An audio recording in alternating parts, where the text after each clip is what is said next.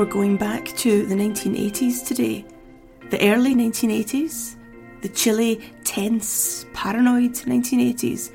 Where we went about in our neon leg warmers and eyeliner and Ford Sierras with one ear cocked for the 4-minute warning. Okay, let's not pretend we constantly waited for nuclear war. You might have felt the shudder of dread if you saw something on the news, or if you lay awake at night and heard a plane droning low over the house. But it would be impossible to live in constant nuclear dread, in total paranoia, utterly convinced that the sky was always about to explode in a searing flash of white. No, you'd have to be utterly paranoid. You'd have to be Yuri Andropov, head of the KGB and then leader of the Soviet Union. A man totally convinced that America was planning a devastating and sudden nuclear attack to wipe out the Soviet Union. In this episode, we'll look at Andropov's paranoia and his plan to spy on Western cities, looking for signs that this nuclear attack was indeed being prepared. This was known as Operation Ryan. But we won't be dismissive of Andropov's paranoia. We'll try to look fairly at why he and his cronies in the Kremlin were so nervous and so convinced that nuclear war was coming.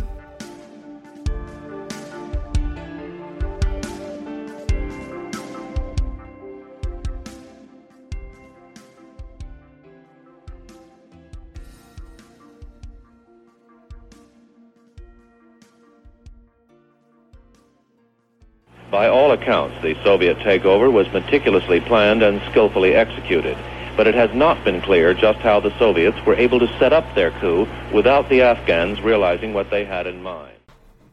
There are various reasons why the early 1980s were so tense. In the 70s, we had enjoyed a nice dip, a nice relaxation in the Cold War, known as détente. But this period, perhaps inevitably, drew to a close, and the Cold War began to freeze again. One of the main reasons, of course, was the Soviet invasion of Afghanistan in late 1979. If you want to know more about that war, I recommend to you the oral history by Svetlana Alexievich called Boys in Zinc. If you follow me on Twitter, you will know that I am almost obsessed with her books. They are incredible. I recommend every single one to you. But Boys in Zinc is her oral history of the Soviet war in Afghanistan. She was there on the ground, interviewing people who were there, and then later interviewing people at home, including the grieving mothers and widows. I reviewed the book for the Sunday Herald, but my first draft was sent back to me by the editor. She said it was simply too, I can't remember her exact wording, but it was too horrific or too gory. I had to trim back some of the more horrifying elements of it because people might simply stop reading it.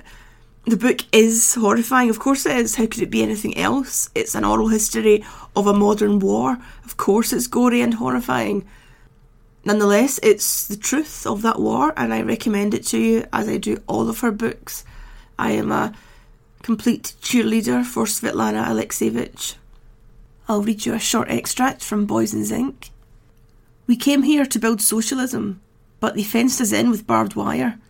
You mustn't go out there, lads. No need to spread the word about socialism. There are special people to do that. At heart, of course, that they didn't trust us.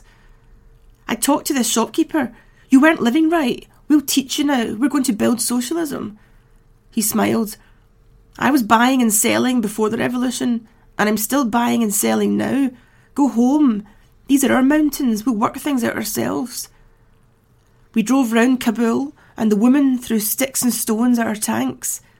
The little kids swore and cursed in Russian without any accent. They shouted, "Russian, go home." What are we here for? They were firing at us with a grenade launcher. I managed to swing the machine gun round, and that saved me. The shell hit me on the chest. Otherwise, they would have smashed straight through one arm, and all the shrapnel would have hit the other. I remember it was such a gentle, pleasant sensation and no pain at all. And there was someone shouting somewhere over my head, "Fire! Fire!" I pressed the trigger, but the machine gun didn't make a sound. Then I looked, and my arm was dangling loose, scorched black all over. It felt like I was pressing my finger on the trigger, but there weren't any fingers. So the Soviet war in Afghanistan in late 1979 provoked a terrible worsening of relations between the Soviet Union and the West. And then, of course, as we know, Ronald Reagan was sworn in as president, and he was far more abrasive towards the Soviets than Jimmy Carter had ever been. Reagan was very clear and very brash in his assessment of the USSR. We know that later on he referred to them as an evil empire, and he absolutely loathed communism, and he wasn't shy about making that clear. He also hugely increased America's defence spending, which naturally made the Soviets nervous, particularly as this was happening whilst they were bogged down, trapped even, in Afghanistan, in a war they simply could not win. Reagan also instigated, and here I must confess I have some sympathy for the poor commies, a series of needling and nagging and unnerving psychological operations known as PSYOPs against the Soviet Union. US planes would tear towards Soviet airspace, heading straight for them, and would only peel away at the last moment. This was done, of course, to test Soviet defences and see what their level of preparedness was. But it left the Soviets feeling rattled and deeply nervous. What was this new American regime planning with its massive spending and its exhausting, constant, worrying psyops? So we have a new and very strident anti-communist government in America, and an exhausted, jittery, paranoid one in the USSR. We know about Reagan in the White House, but who was in the Kremlin? Old Leonid Brezhnev, that's who. He'd been in power since the 1960s and was, by now, old and tired. One of his chief advisors, of course, was the head of the KGB, Yuri Andropov, and he succeeded Brezhnev on the latter's death in 1982. Brezhnev seems to have been a bit of a character. He was a physically distinctive man, big and hefty with those massive eyebrows, but his successor, Andropov, seems to be the opposite. He is surely the epitome of the bland, anonymous, yet menacing Soviet bureaucrat.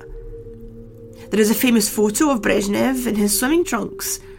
Impossible to imagine the eerie Andropov in trunks. Impossible to imagine him in any guise other than that of his official photos, which show him in his suit with his smooth grey hair, glasses and expressionless face. Of course, he wasn't as mild and smooth as that image suggests. For example, he was Soviet ambassador to Hungary during the very bloody 1956 Hungarian uprising, and it was he who recommended to Khrushchev, the Soviet leader, that force had to be used to suppress the Hungarians, and this earned him the nickname the Butcher of Budapest. So Andropov took power in 1982, and having come from the KGB, from a background of spying and secrecy, he was deeply paranoid, saw conspiracies everywhere, and was convinced, utterly convinced, that the Americans were preparing for a nuclear attack.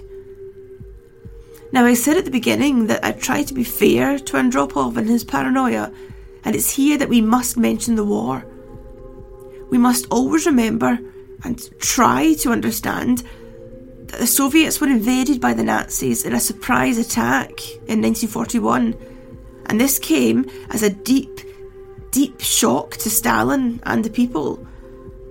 Again, for some kind of understanding of this, turn to Svetlana Alexievich, particularly for her books The Unwomanly Face of War and her latest one, Last Witnesses, both of which are unsparing in telling us of the shock and the absolute horror of Barbarossa and what it did to the people. The invasion of 1941 inflicted a deep psychological wound on the Soviet Union, not to mention, of course, the very obvious and incalculable physical damage, but the psychological wound was so deep and it persisted, and so we can assume that every Soviet leader, and maybe most Soviet people thereafter, were determined, furiously so, that this must never happen again. Never again must we be caught in a surprise attack and invaded by an enemy. Never again. So let's assume that lay at the core of Andropov's paranoia and the paranoia of the men around him who were advising him. It happened once before. It could happen again, and we must be totally prepared so that we are never again caught in a surprise attack. So Andropov looked at America and saw massive increases in defence spending. He saw them testing his country's defences. He saw their president lashing out against his country and their communism. And he became convinced that it was going to happen again. Here was 1941 coming around again. But this time the Soviets would be prepared, because he had launched Operation Ryan. Ryan stood for Raketno-Yadernoye Napadienie, which means nuclear missile attack. Not a great code name. The idea of Ryan was to use spies in London and Washington to gather proof that the West was indeed planning a nuclear strike against the Soviets. Of course they weren't, so there was no evidence, but that hardly mattered. Andropov was convinced, and so he set his spies to find signs which reinforced his belief. And that's easy, isn't it? When you think you're developing a cold, for example, then every little sneeze or ache suddenly becomes suspect. It suddenly becomes proof that you're indeed coming down with something. And so spies watched for signs of nuclear war, and everything they observed and reported back to Moscow became suspect and was translated into proof that war was coming. And that proof only reinforced Soviet paranoia. And as the paranoia grew higher and higher, the spies were told, give Ryan your complete attention, high priority, find signs that war is coming. And they found more and more signs, and those were fed back to Moscow, and so we had a vicious circle. Ryan kept feeding itself, kept reinforcing itself, and telling the Soviet leadership that war was coming. So what signs were they looking for? Well, obvious things like military preparation or the evacuation of key personnel from cities. They also looked for things we've discussed in previous podcast episodes, such as the emptying of hospitals or the stockpiling of blood. The blood aspect actually creates a bit of a funny story. Ben Macintyre, in his excellent book, The Spy and the Traitor, and I can't recommend that to you enough, points out that Ryan directed its spies to observe the price of blood. I'll read you an extract here from the book. The oddest injunction was to monitor the level of blood held in blood banks and report if the government began buying up blood supplies and stockpiling plasma. One important sign that preparations are beginning for Ryan could be increased purchases of blood from donors and the prices paid for it. Discover the location of the several thousand blood donor reception centres and the price of blood and record any changes. If there is an unexpectedly sharp increase in the number of blood donor centres and the prices paid, report at once to the centre. Macintyre goes on to say, in the West, of course, blood is donated by members of the public. The only payment is a biscuit, and sometimes a cup of tea. The Kremlin, however, assuming that capitalism penetrated every aspect of Western life, believed that a blood bank was in fact a bank where blood could be bought and sold. No one in the KGB outstations dared to draw attention to this elemental misunderstanding. In a craven and hierarchical organisation, the only thing more dangerous than revealing your own ignorance is to draw attention to the stupidity of the boss. So there we are, one of the signs that nuclear war was drawing near. One of the signs that Ryan ordered its spies to look out for was a fluctuation in the price of blood, not realising for a second that there is no such thing, in Britain at least, as a price for blood. It's donated out of goodwill. Another strange thing they had to look out for was how many lights were burning in government buildings at night. In London, KGB spies would stand in the street and observe whether lights were burning late into the night in government buildings, because if they were, that was a sign that nuclear war was coming, because it meant, of course, that politicians and civil servants were in there burning the midnight oil, drawing up plans for nuclear holocaust. But as any normal person might tell you, no, lights on late at night in an office building probably just means the cleaners are in doing a night shift. Again, from Ben McIntyre's excellent book, a similarly close eye should be kept on slaughterhouses. If the number of cattle killed at abattoirs increased sharply, that might indicate that the West was stockpiling hamburgers prior to Armageddon. So, late night light bulbs, blood and hamburgers, these were the reports that Ryan agents were sending back to Moscow as proof that we were planning a nuclear strike. From our side, it seems laughable, but let's try and remember, or let's try and understand as far as we can, what it must have been like to be deep in the Kremlin, wrapped up in paranoia, stricken with horrible memories of 1941, and being half demented in your furious belief that this must not happen again, not on your watch. Well, we all know how the story ends. There was no plan for nuclear war. Ryan was started and fuelled purely by paranoia, and the Cold War didn't end until the Americans and the Soviets both had leaders who could sit down together and talk.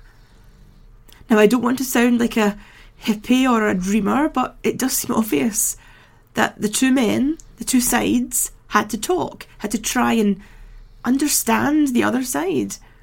The West had to accept the Soviets' fear of surprise attack and try to understand where it came from. There's a line in Reagan's diary where he confides that he's perplexed by the Soviets' constant paranoia and their never-ending expectation of invasion. He writes, "What the hell do they have that anyone would want?" And to me that just shows the total lack of understanding between the two sides. Reagan is viewing war and invasion as something acquisitive. We'd only invade so that we could take stuff, win stuff. And what the hell have the Soviets got? Whereas the Soviets knew from bitter experience that you don't need to have stuff, you don't need to be rich for an enemy to roll its tanks in and kill millions and millions and millions of your people.